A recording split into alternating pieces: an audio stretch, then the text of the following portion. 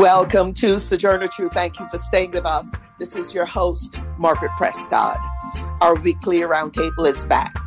On the national front, each of our panelists will discuss what is concerning them about what is happening on Capitol Hill, likely including the debt ceiling standoff, what is truth or fake news, conspiracies, and more. And the continued police killing of Black and other people of color.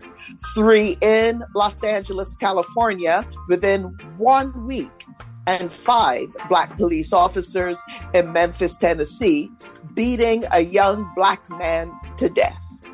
On the international front, Germany reluctantly agrees to send tanks to the Ukraine, this along with the US and several other European countries. What does this all mean for the state of the war and of global relations? And the crisis in Peru continues as protesters are not backing down, forcing the closure of Machu Picchu, a former sacred site to indigenous people, now an international tourist destination, and also the closure of Glencoe copper mines. Meanwhile, the OAS weighs in. Our panelists are Laura Carlson, Jackie Goldberg, Dr. Gerald Horn. I'm Eileen Alfandary for KPFA. The death toll in Palestine is 10 after Israeli forces raided a Jenin refugee camp that killed at least 9 Palestinians. Clashes elsewhere left another dead, raising the death toll to 10. Gaza militants then fired rockets and Israel carried out airstrikes overnight. Palestinians have described it as a massacre. Rami Al-Magari reports from Gaza. Dr. Wissam Bakr is director of Jenin's government-run hospital, says Israeli forces shot tear gas at the hospital's children's pediatric ward. They had shot tear gas grenades towards the hospital, especially the pediatric department. We were able to transfer pediatric patients to a safer part of the hospital. Yet, as people gathered around the hospital, a young man was shot dead in the head. Another child beside him was shot wounded in the eye. The injured at the hospital have wounds, critical wounds in the abdomen, the head, and the arteries. We had to bring some more medical staff from other hospitals nearby.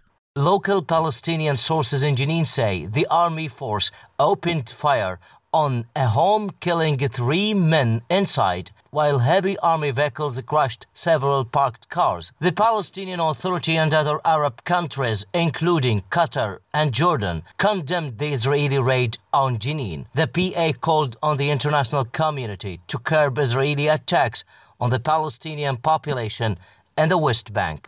I am Rami Al-Magari in Gaza. A farm worker charged in the killings of 7 current and former co-workers at 2 Half Moon Bay mushroom farms has admitted during a jailhouse interview that he committed the fatal shootings. Chun-Li Zhao told KNTV he wasn't in his right mind when he entered a mushroom farm where he worked in Half Moon Bay and shot and killed 4 people and seriously wounded a 5th. Prosecutors say he then drove to a nearby farm where he worked previously, killing 3 more people. Zhao said he was bullied and worked long hours on the farms and that his complaints were ignored. Senate Democrats are calling for the Federal Trade Commission to investigate the marketing of guns to children. At issue, says Senate Majority Leader Chuck Schumer, is the We-1 Tactical Mini AR-15, called the JR-15. It has a disgusting name.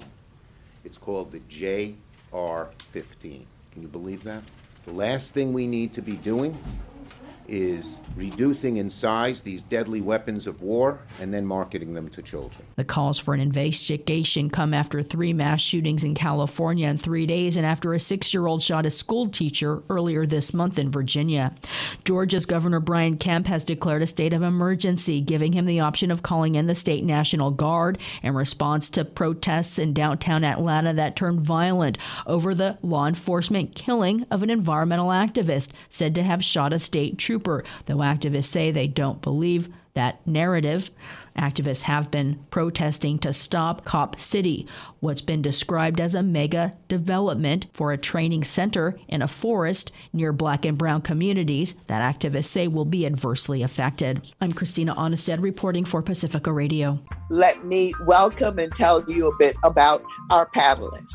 Laura Carlson is the director of the Americas program and works with Just Associates, an international feminist organization.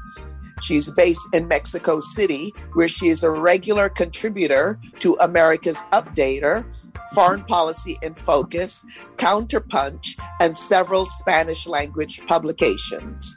Laura is also a television host and international commentator on globalization, the drug war, immigration, and gender issues for various international news outlets. Laura, welcome. Thank you very much, Margaret. It's a pleasure to be here. Yes, and we'd like to welcome Jackie Goldberg, Governing Board Member for the Los Angeles School Board, District 5. She is a former member of the California State Assembly. Jackie Goldberg had previously served as a member of the Los Angeles City Council.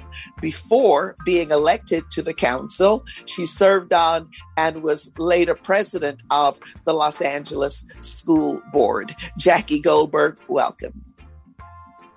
Good to be with you. Okay, thank you. And Dr. Gerald Horne, Moores Professor of History and African American Studies at the University of Houston. He's written more than 30 books and 100 scholarly articles and reviews. His latest book is The Counter-Revolution of 1836, Texas Slavery, Jim Crow, and the Roots of U.S. Fascism. His other projects include a study of U.S. imperialism in Northeast Africa, principally Egypt and Ethiopia in the late 19th and early 20th centuries, and a similar study concerning U.S. imperialism in Southeast Asia during the same period. Dr. Horne, welcome. Thank you for inviting me. All right, we are going to just move ahead here without our news headlines today. And we're going to start out with what I'm calling more trouble in the U.S. And before hearing your thoughts, let's set the tone with a couple of clips. One, a clip about the murder of Tyre Nichols, who was beat to death by 5 Black police officers. That's a clip from CNN. We're going to follow that up with a clip from Politico of Bernie Sanders talking about the debt limit and that standoff that's happening. 2 key things now happening in the U.S. Let's go to those clips now. The Memphis police chief speaks out in a recorded statement, making clear there will be absolute accountability for those responsible for the death of 29-year-old Tyre Nichols. This is not just a professional failing. This is a failing of basic humanity toward another individual. This incident was heinous, reckless, and inhumane. Nichols died earlier this month after a violent arrest by 5 officers. 5 Memphis police officers and 2 members of the Memphis Fire Department have been terminated. Nichols' family is calling for charges to be filed as the community anxiously awaits the police camera footage to be released. The family wants nothing but the absolute most charge that they can bring, and what they want are murder charges. Attorneys for the family have already viewed the footage, and an independent autopsy paid for by the family reveals Nichols died from, quote, extensive bleeding caused by a severe beating. I hate the fact that us as Black people, we're out here killing each other. That's right. For what? I don't know why. What happened to the humanity and kindness? That's right. Nichols was a driver for FedEx. He'll be remembered as a loving father and son, the baby of the family, with a tattoo of his mother's name on his arm. Nobody's perfect, okay? Nobody. But he was damn near. My son was a beautiful soul. He liked to go to Starbucks most mornings, where he befriended an unlikely group of people. One of those friends tells CNN Nichols was a free-spirited person, a gentleman who marched to the beat of his own drum. He enjoyed skateboarding and taking pictures of sunsets. A friend who knew Nichols in Sacramento said this of him. He was his own person and didn't care. He didn't fit into what a traditional Black man was supposed to be in California. He had such a free spirit. and skating gave him his wings. For this to happen to him in this way, the pain is just, I have no words. We are living in a moment of massive income and wealth inequality. Billionaires are getting richer. Working people are struggling. Something like half of older workers in this country have nothing saved for retirement.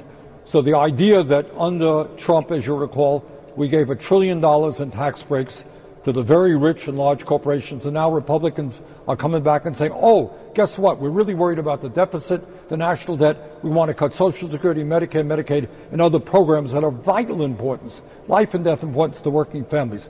I don't think they are going to get away with that. I think the American people will say, no way, you're not going to do that. None other than our old friend Donald Trump, who I disagree with, needless to say, on everything. Trump told the Republicans, hey, you're crazy. You can't cut Social Security and Medicare. And I think they're going to listen to him. All right, that last clip of Bernie Sanders, known to many of our listeners. And prior to that, we heard a clip from CNN on the police beating to death of Tyre Nichols. Now, this is all part of the trouble in the United States right now. This is our national front. And so there are a couple of things to cover here. Jackie Goldberg, we'll actually start with you, if that's okay. And I'm wondering, first off, with what's happening on the Hill, anything in particular that jumps out at you that you would like to comment on? And then, of course, you might want to comment on what is going on with Tyre Nichols. But there's been so much going on, Jackie, in the U.S., the level of violence, the mass shootings, just 18 in California, just within a week. Donald Trump is back on social media. There's a lot going on here. Jackie Goldberg, your thoughts? Well, my first thoughts are, of course, that this is going to be a crazy and wild 2 years because, in terms of national government, because we have a speaker who in essence has no power. In large organizations, which I served in, not nearly as large as Congress, but the California State Assembly, if the Speaker of the Assembly or the Speaker of the House has no way of marshaling their forces to vote in a direction, little can get done. And what the fear is on the debt ceiling is that literally a handful of the far right Republicans will make it virtually impossible unless there's an alternative method. And the alternative method can really only probably be all Democrats plus a few Republicans who really don't want to see this country's economics be completely undermined by not raising the debt ceiling. The shocking thing to me is how little seems to be concern in Washington over the raising of the debt ceiling. It's like, I think people are assuming it's all going to be resolved. I don't see how they're so optimistic, to be very honest with you.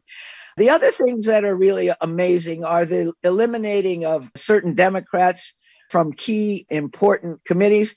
I don't ever remember in partisan houses this happening without cause, and cause would be like the behavior of a person, like a person who's doing racist streets on their websites. Maybe you might remove from a committee, but to remove someone from a committee like Adam Schiff or the others that they've taken off is retaliation, and we haven't seen that too much before either.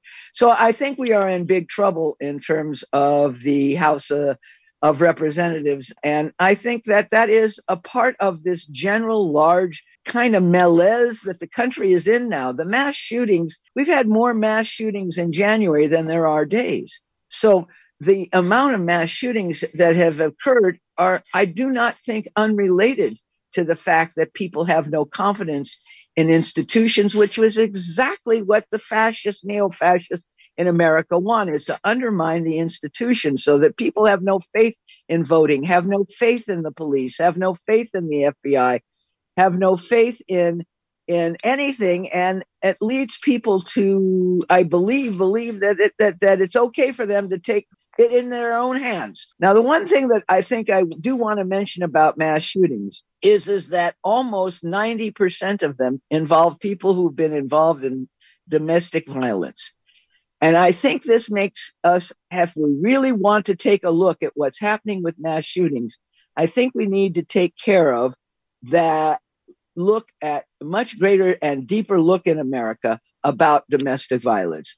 Domestic violence is an enormous problem all over America in every part of this country. But as Bernie Sanders talks about it, it is more prevalent when you have disasters in your family economy, when people are afraid of losing housing, when people are afraid of evictions, when people don't think they can afford to feed their children every meal of every day. These kinds of things make people nuts, and rightly so, because they don't see any end to it. And often that violence goes against a member of their own family first, but it is true that domestic violence was a part of almost 90% of the mass shootings in America in 2021. So I think what we have to see is that between the pandemic creating isolation and creating disconnection between people, with this notion, as the Memphis police chief said, that somehow or another that humanity is no longer the first thing you think of when when police confront a potential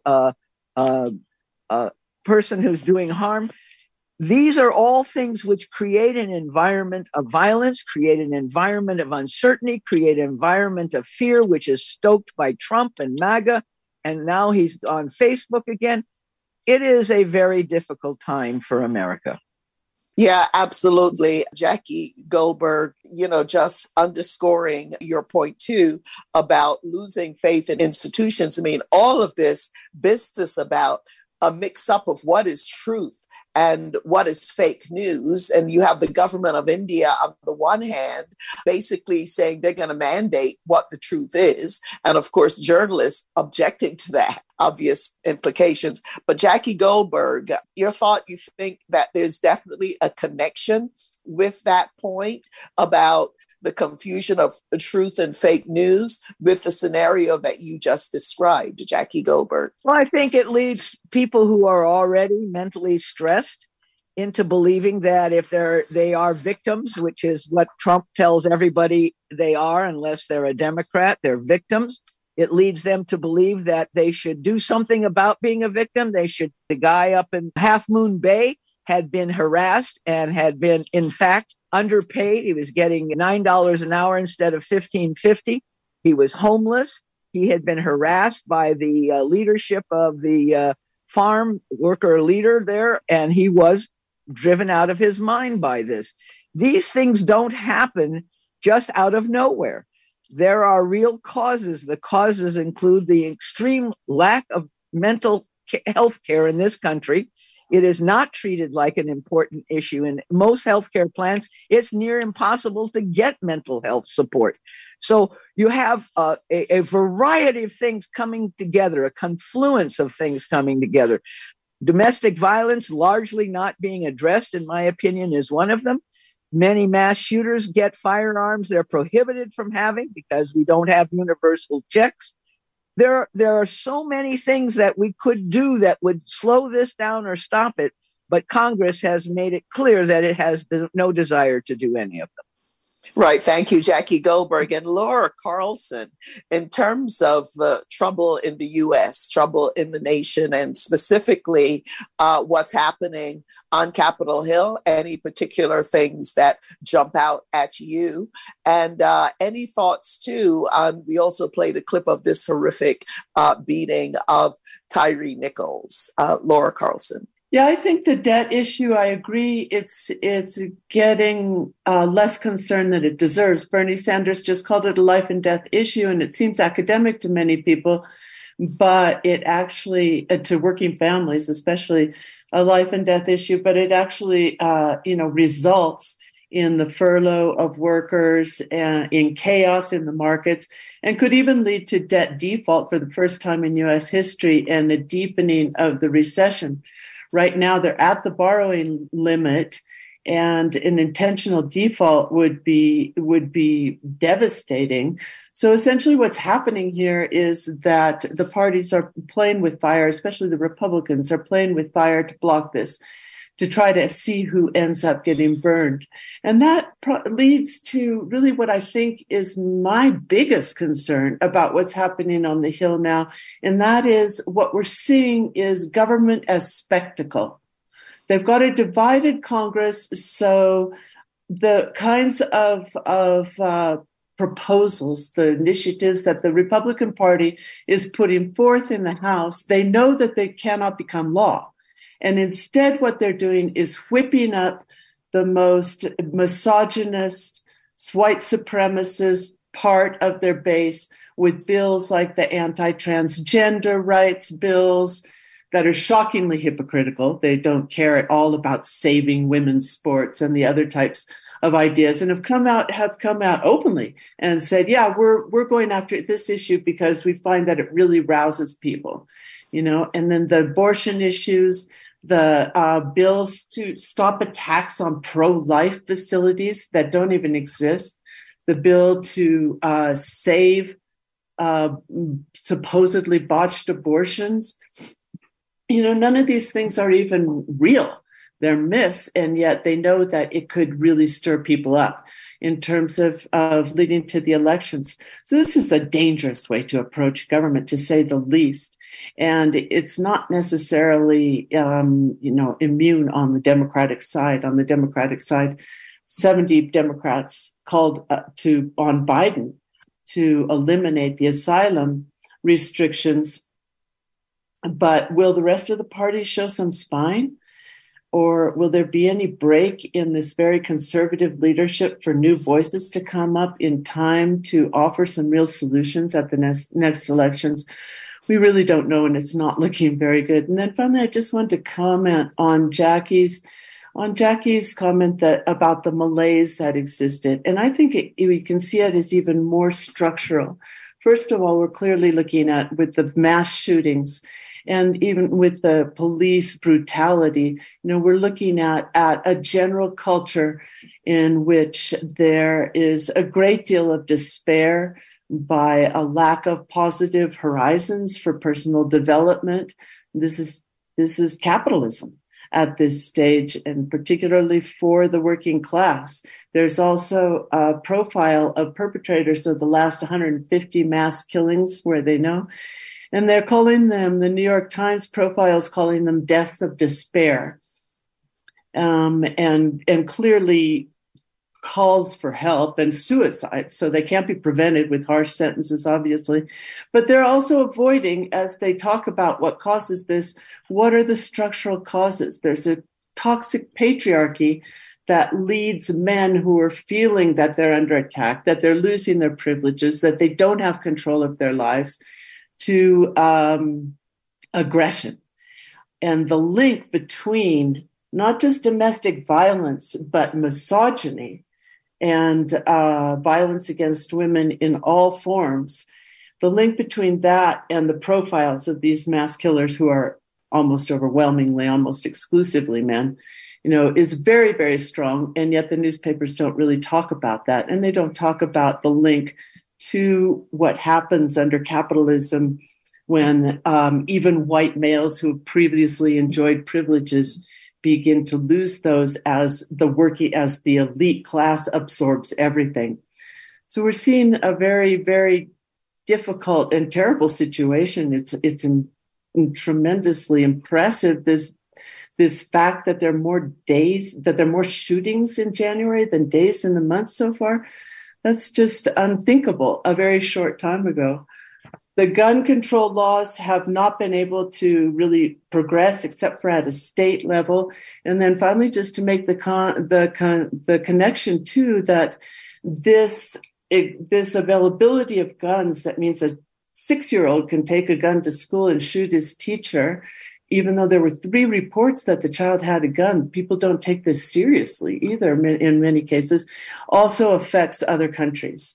There's a group of legislators who have called for America's regional monitoring of arms sales because of the illegal arms trafficking, with this proliferation of arms in the United States and lack of control that is affecting the organized crime and the homicides in Mexico. 70% of homicides in Mexico can be traced to U.S. guns. So it's an entire culture, it's an entire business that has to be confronted. And so far, we have not seen the political will necessary to do it. Right. Thank you for that analysis there and your thoughts, Laura Carlson.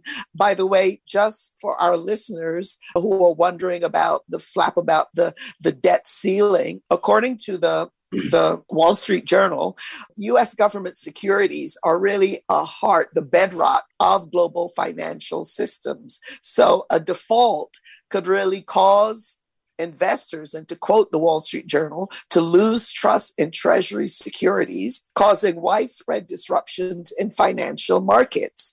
And that failing to raise the debt ceiling could lead ratings firms to downgrade the U.S. debt, which could raise borrowing costs. And already Standard & Poor's, according to this report, had downgraded, U.S. federal debt for the first time in 2011. And who knows if we're facing that again. And Dr. Horne, also, before having you comment on all of this, in terms of police shootings, the shootings of the murder of Tyre Nichols, very much in the news headlines. We can't forget that in Los Angeles, California, in a week, 3 people, young men, were killed, all of color. 45-year-old Takir Smith, Keenan Anderson, who is a cousin of Patrisse Cullors, one of the founders of Black Lives Matter, and Oscar Sanchez, a Latinx man.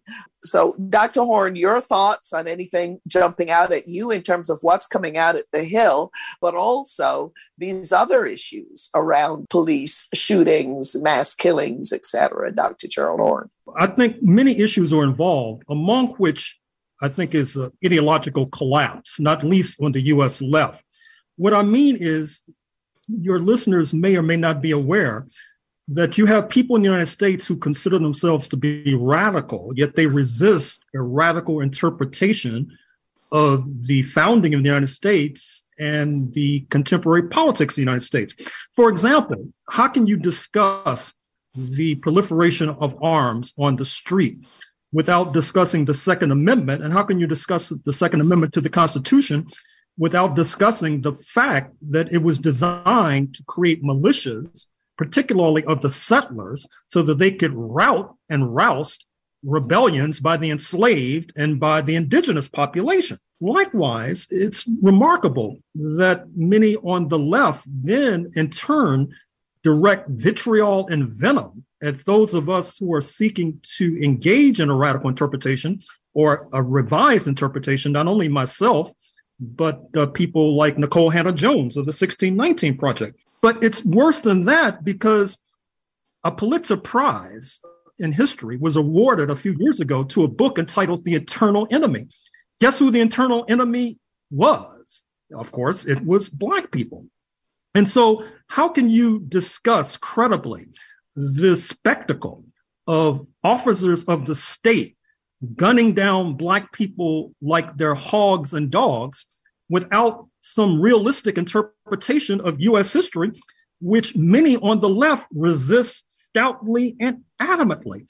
How can you discuss the fact that there is serious discussion and debate about removing police officers from engaging in traffic stops, because routine traffic stops oftentimes lead to the deaths of Black people, such as happened in Memphis, such as happened in Texas with Sandra Bland.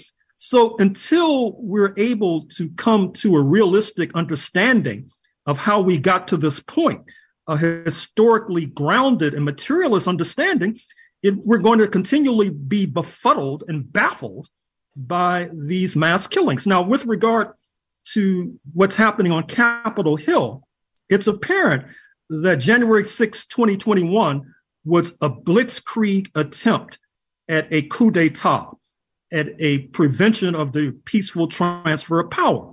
What happened in January 2023 with the election of Kevin McCarthy as Speaker is the beginning of a slow motion coup d'etat, and the debt ceiling shows that the Freedom Caucus and the neo-fascist right are not only willing to destabilize the United States economy, they're willing to destabilize capitalism itself for their aims. Now, what's striking is that should not be surprising because, after all, their ideological ancestors in 1861 sought to overthrow the U.S. government in order to perpetuate slavery forevermore. So once again, until we have a better handle, a better grip on how we got to this point, I don't think we're going to be able to come up with any reasonable remedies as to how to dig ourselves out of the deep hole in which we find ourselves. Yes, and Dr. Horne, much is being made, of course, that in the case of Tyre, the beating of Tyre Nichols, there were 5 Black police officers involved. By the way, there were also 2 members of the fire department who were fired. The 5 officers have 7 felony charges, 1 count of second-degree murder, 1 count of aggravated assault, 2 aggravated kidnapping, 2 counts of official misconduct, 1 count of official oppression. And we also are seeing very visible that the police chief in Memphis, Tennessee is a Black woman. Now, I suppose, people understand it's very clear when there are white police officers involved in these kinds of heinous crimes to make the connections. But as those of us from majority Black countries, whether it's in the Caribbean, on the continent, Haiti is an example of that, we know very well that someone being the same color as you, i.e. a Black person, doesn't necessarily mean that they're on your side or they are not working and functioning and acting like an arm of the state that has oppressed all of us. Dr. Horne, just your thoughts on this point. Well, again, this is nothing new. If you look at the 1811 slave revolt in Louisiana, the largest and most contentious in U.S. history, it was suppressed in no small measure because free men of color helped to destabilize it. If you look at Gabriel's revolt in Virginia in 1800, Denmark Vesey in South Carolina about 200 years ago, these revolts were betrayed by people of African descent. When we're talking about white supremacy, capitalism, imperialism, we're talking about a system. And we know that system can be defended even by those who are its ostensible victims. And I think that a growing number of people, at least in the Black community, are coming to realize that. And I think we'll get a glimpse of that later today when this video is released. And you will see, I'm sure, an outpouring in the streets that will not be restrained simply because the accused officers happen to be melanin rich. Right. Thank you for that, Dr. Horne. And I always like to encourage folks to read Frantz Fanon, in particular to read Black Skin, White Mask, but all of his work, because he actually says something about this, about Black people shooting each other, et cetera, and putting it in a wider context. So thank all of our panelists. Right now, we are going to take a station break. And when we return, we're going to start off the second part of our show with the Ukraine. And then after the Ukraine, about the crisis going on in Peru. Stay with us. Our panelists will be here. You won't want to miss one word of what they have to say. We'll be right back. Good morning, America. Wake up, wake up, wake up, wake up. The saga continues. Good morning, America. Cause as the gold didn't spin, wake up, wake up, wake up, wake up, wake up. A new revelation. Good morning, America. Good morning, America. A new day, we got a hectic schedule ahead of us. The letter K, D-O-T, had space like a Microsoft. All righty. And that song, Kendrick Lamar, Good Morning, America. This is Margaret Prescott, host of Sojourner Truth. And if you're a member of Facebook, you can like and friend us there. Our handle on Instagram and Twitter at So True Radio. We're also nationwide and worldwide on SoundCloud. And nationally, we'd like to give a shout out to our SoundCloud listeners in Memphis, Tennessee. And internationally, we'd like to give a shout out to our SoundCloud listeners in Russia. Yeah, we do have a few there as well. This is Margaret Prescott, host of Sojourner Truth. We also want to welcome all of the Pacifica flagship and affiliate stations. that carry Sojourner Truth across the country. We're happy to have you as part of the Sojourner Truth family there. It is our weekly roundtable, and our panelists are Laura Carlson, Jackie Goldberg, Dr. Gerald Horne. Now, the Ukraine-Russia war quickly approaching its 1-year mark. By the middle of February of 2023.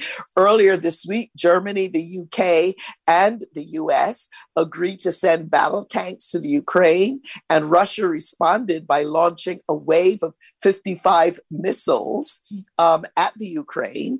Now, the majority of population in Germany, it's reported, did not agree to Germany's decision to send tanks. But other countries providing tanks include Poland, the Netherlands, Spain, Norway. Altogether, there are about 12 countries who are part of this so-named tank brigade. The U.S. plans to send 31 M1 Abrams battle tanks using, by the way, fracked dirty gas from the U.S. The $400 million package includes funding for 31 Abrams tanks, the size of Ukrainian tank battalion, ammunition rounds, support vehicles, and other equipment. The tanks, though, the Abrams tanks, aren't expected to arrive in the Ukraine in months. Now, the U.S. has spent $3.75 billion in U.S. military assistance to the Ukraine to date. And the Biden administration has asked for an additional $907 million of foreign military financing under the additional Ukraine Supplemental Appropriations Act of 2022. This has yet to be voted on by Congress. Now, it's reported that Russia has spent some $82 billion in the 9 months since the start of its war against Ukraine. It's estimated that 40,000 Ukrainian civilians have been killed, in addition to perhaps 100,000 Ukrainian military casualties. About 6.8 million Ukrainians have left the country, while about 6.6 million are internally displaced, this according to reports. And meanwhile, there are wins on the part of Ukraine, wins on the side of Russia.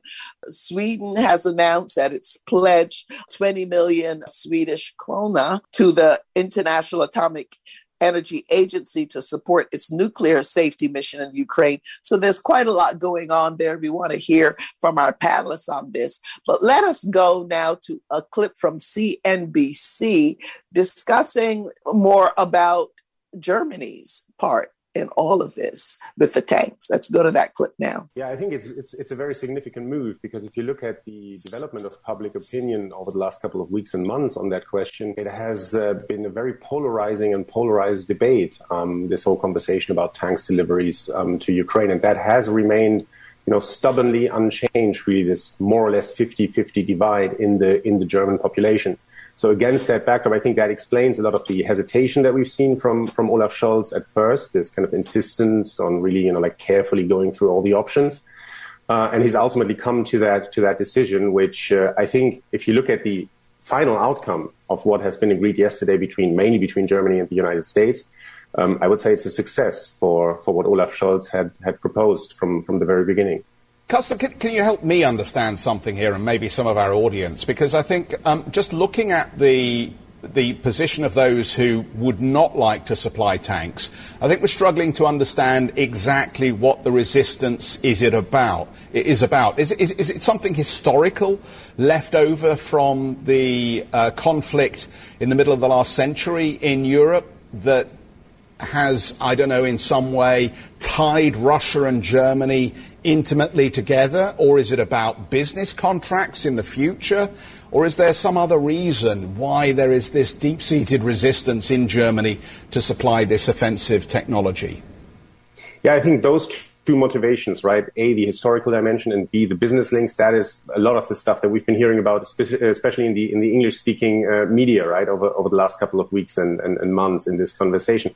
But I think we also need to focus on more, let's say, strategic considerations.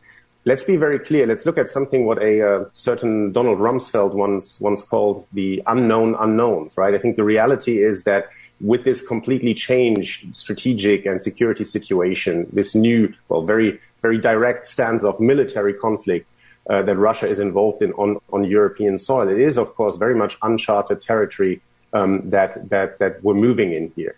And I think against that backdrop, there is a significant share of the population that simply wants its government, if it decides to deliver tanks, to tread very carefully, point one, and B, to, follow the line that Olaf Scholz has followed. And that is, don't rely too much on German or European leadership. Make sure that the United States is involved. Dr. Gerald Horne, we're actually going to start with you in terms of Ukraine. A lot going on there. Germany was very hesitant for a while. Now they are being dragged into all of this in terms of providing tanks to Ukraine. Russia is responding, saying this is a tremendous escalation of the war and seeing it as a move against Russia. A lot of global implications here. Dr. Horne, your thoughts? Well, I would like to point your audience to a striking piece that you can read in translation. I'm speaking of the piece with the well-known French intellectual Emmanuel Todd in Le Figaro, where he suggests that we're on the brink of World War III, with Russia and China on one side of the barricades and the United States and its North Atlantic allies on the other. And it's unclear to him, at least, if North Atlantic imperialism will emerge intact from this bruising confrontation, which then brings us to another interesting interview that appeared in the German press with a former chief advisor, military advisor to Chancellor Merkel, who suggested that Germany needs to evacuate its position from Ukraine immediately because of the possibilities enunciated by Emmanuel Todd.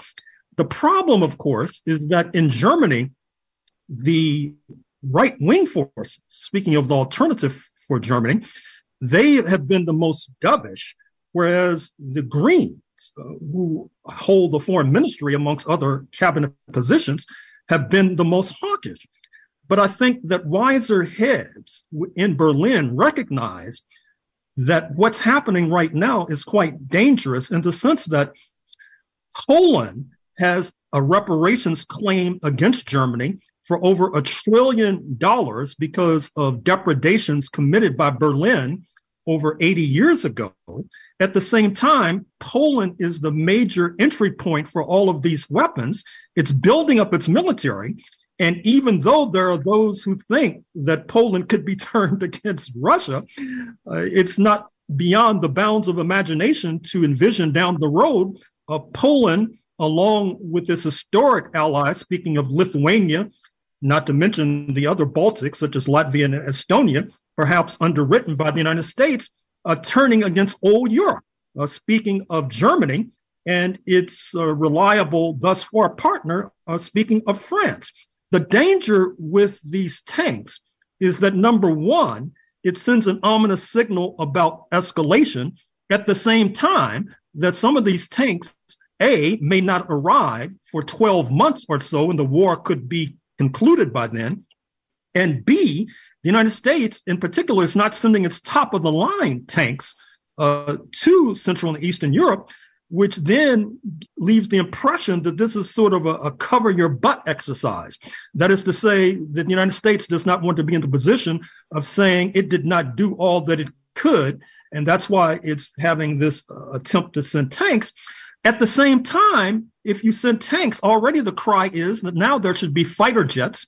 Now there should be submarines. Next, there should be nuclear weapons. And at the same time, we recognize that to a significant degree, we're talking about boomerang billions. That is to say, Congress and the White House are ostensibly sending billions in our tax money to Central and Eastern Europe as homelessness continues to rise in this country. But we all know that those billions actually are then redirected back across the Atlantic to Raytheon, to General Dynamics, to Boeing, to Lockheed, so that their executives could feather their nests and build more McMansions in Falls Church, Virginia, and in Chevy Chase, Maryland. So this whole exercise is scandalous. And what's even perhaps more dangerous is not only the failure of the Greens to engage this crisis, but the split in the U.S. peace movement, which has meant that even though we may be on the brink of World War III, we do not see people in the streets raising their voices. Right. Thank you, Dr. Horne. Jackie Goldberg, we're actually going to go to you next. You were very active in the peace movement in your university days there. And who's paying the price for all of this, as the arms manufacturers are likely laughing all the way to the bank? Are civilians in the Ukraine? Are the widows and mothers and family members of those Russian soldiers who are being killed? You know, it does beg the question of war. What is it good for? Going back to that song, but also Jackie Goldberg, an expert from the International Institute for Strategic Studies based in London, has said, quote, "No single weapon system or platform can be a game changer." And another expert is saying that the mishmash of different systems being sent will make it quite difficult from a logistical point. And then there are concerns about training the Ukrainian military to use these weapons. And, you know, perhaps that training may take place on the ground at the U.S. base in Germany. Another point too, Jackie Goldberg, is that we see the militarization. I mean, after World War II, there was a lot of concern about both Japan and Germany building up weapons. And we certainly see that happening right now. Jackie Goldberg, your thoughts on all this? Well, you know, it's very grave. And of course, some of the things that are getting little attention are the impact on Russia violating the fundamental principles of child protection in wartime. You know, right now, the Russians are giving nationality to children in captured areas. They are sending them and to be adopted back in Russia by Russian families. So there's abductions of children, and children are certainly being impacted heavily in terms of everything that is going on. The peace movement is split because, on the one hand, we believe that there should be some negotiations and should be some looking at the end of it. But the Kremlin, of course, believes that only Biden has the key to the end of the conflict and that Biden should direct Kiev to settle. That's not going to happen. That's not the role of another country that's supporting someone. But I do think that we have not heard enough about how does one end this war. And that's what I am disturbed by. All of the discussions are how to increase who has what kinds of weapons and how many people have been killed. I saw today that 109 Russians were killed by Ukrainian forces. All of this undermines the ability to have additional weapons, undermines the ability to seek peace.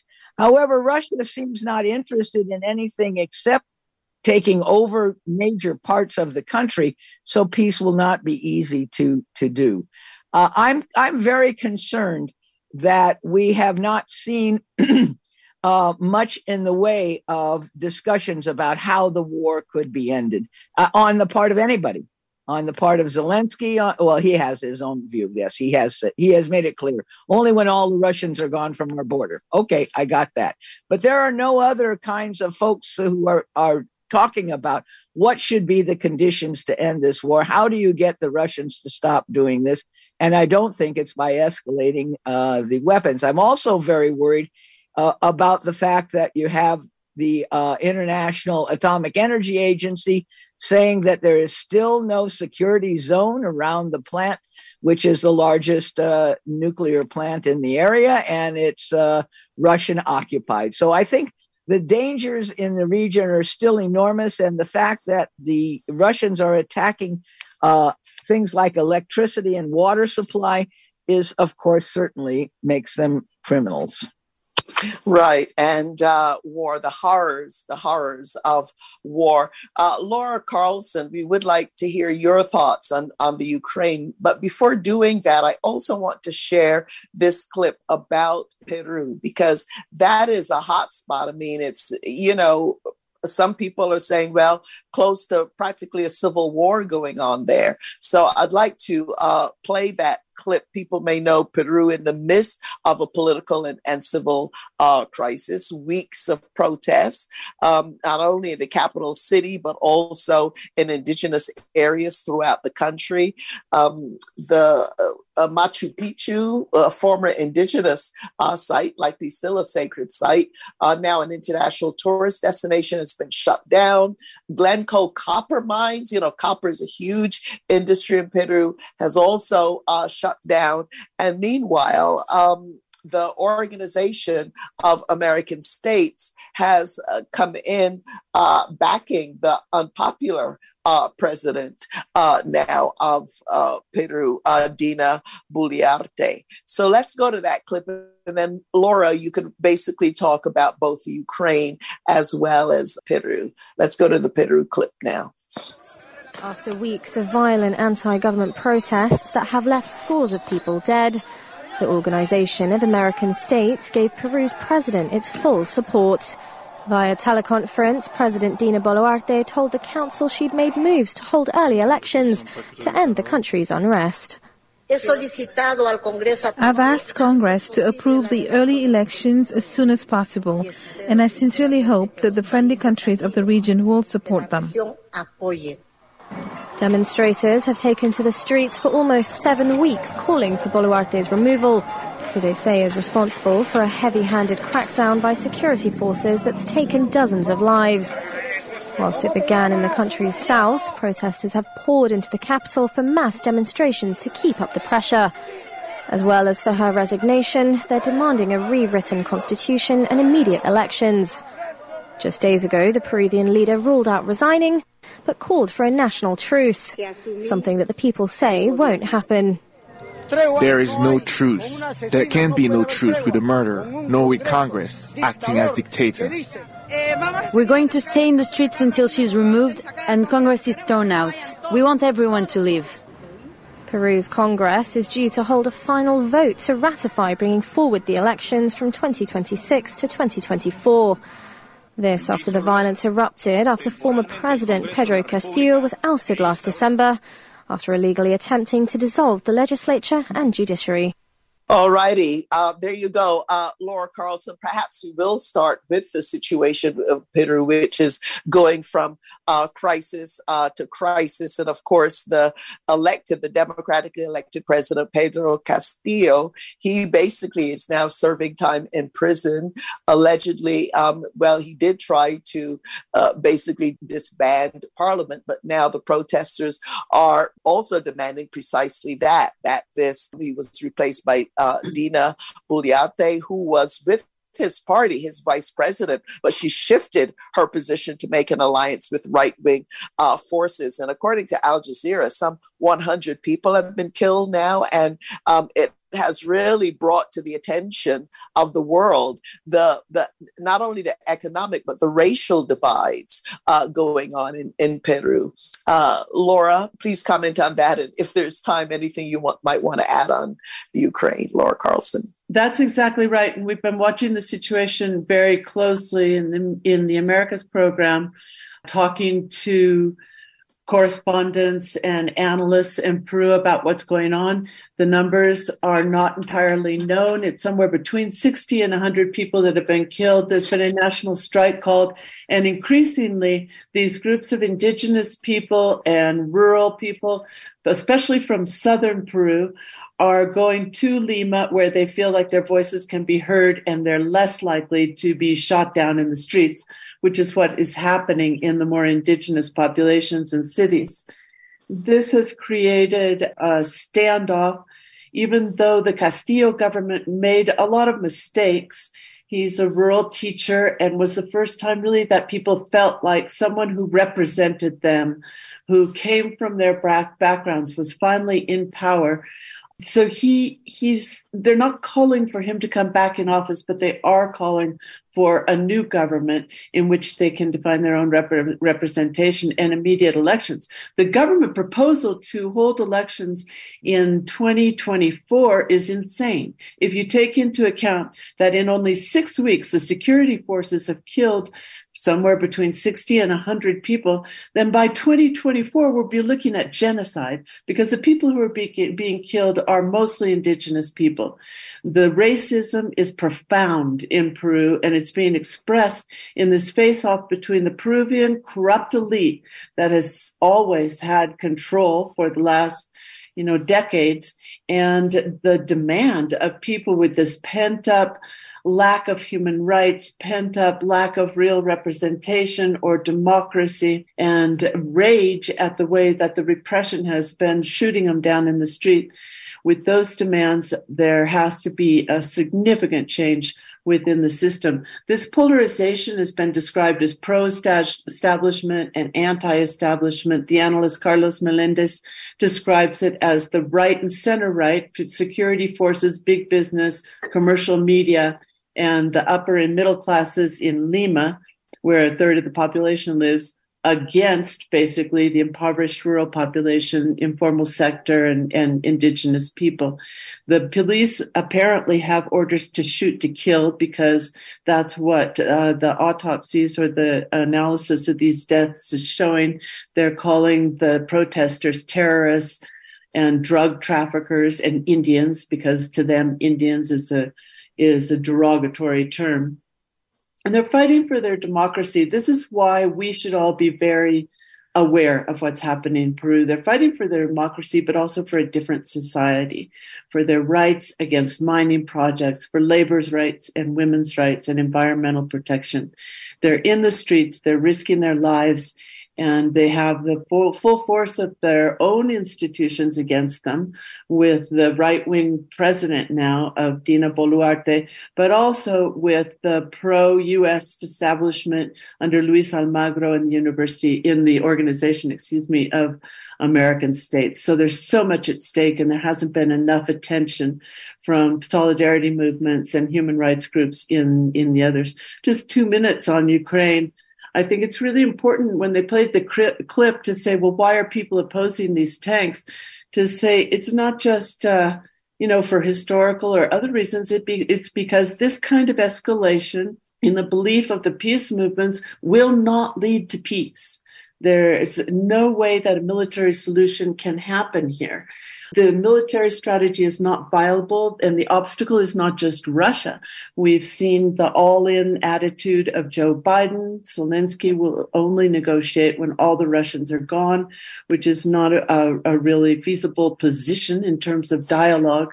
And the role of the press is hyping the war and destruction. Meanwhile, we've got General Dynamics, the makers of these tanks, $60 billion from U.S. coffers that has gone to Ukraine, and Code Pink estimates that it's like half to military contractors. So the dynamics to make a perpetual war are very strong, and we're not fighting back hard enough.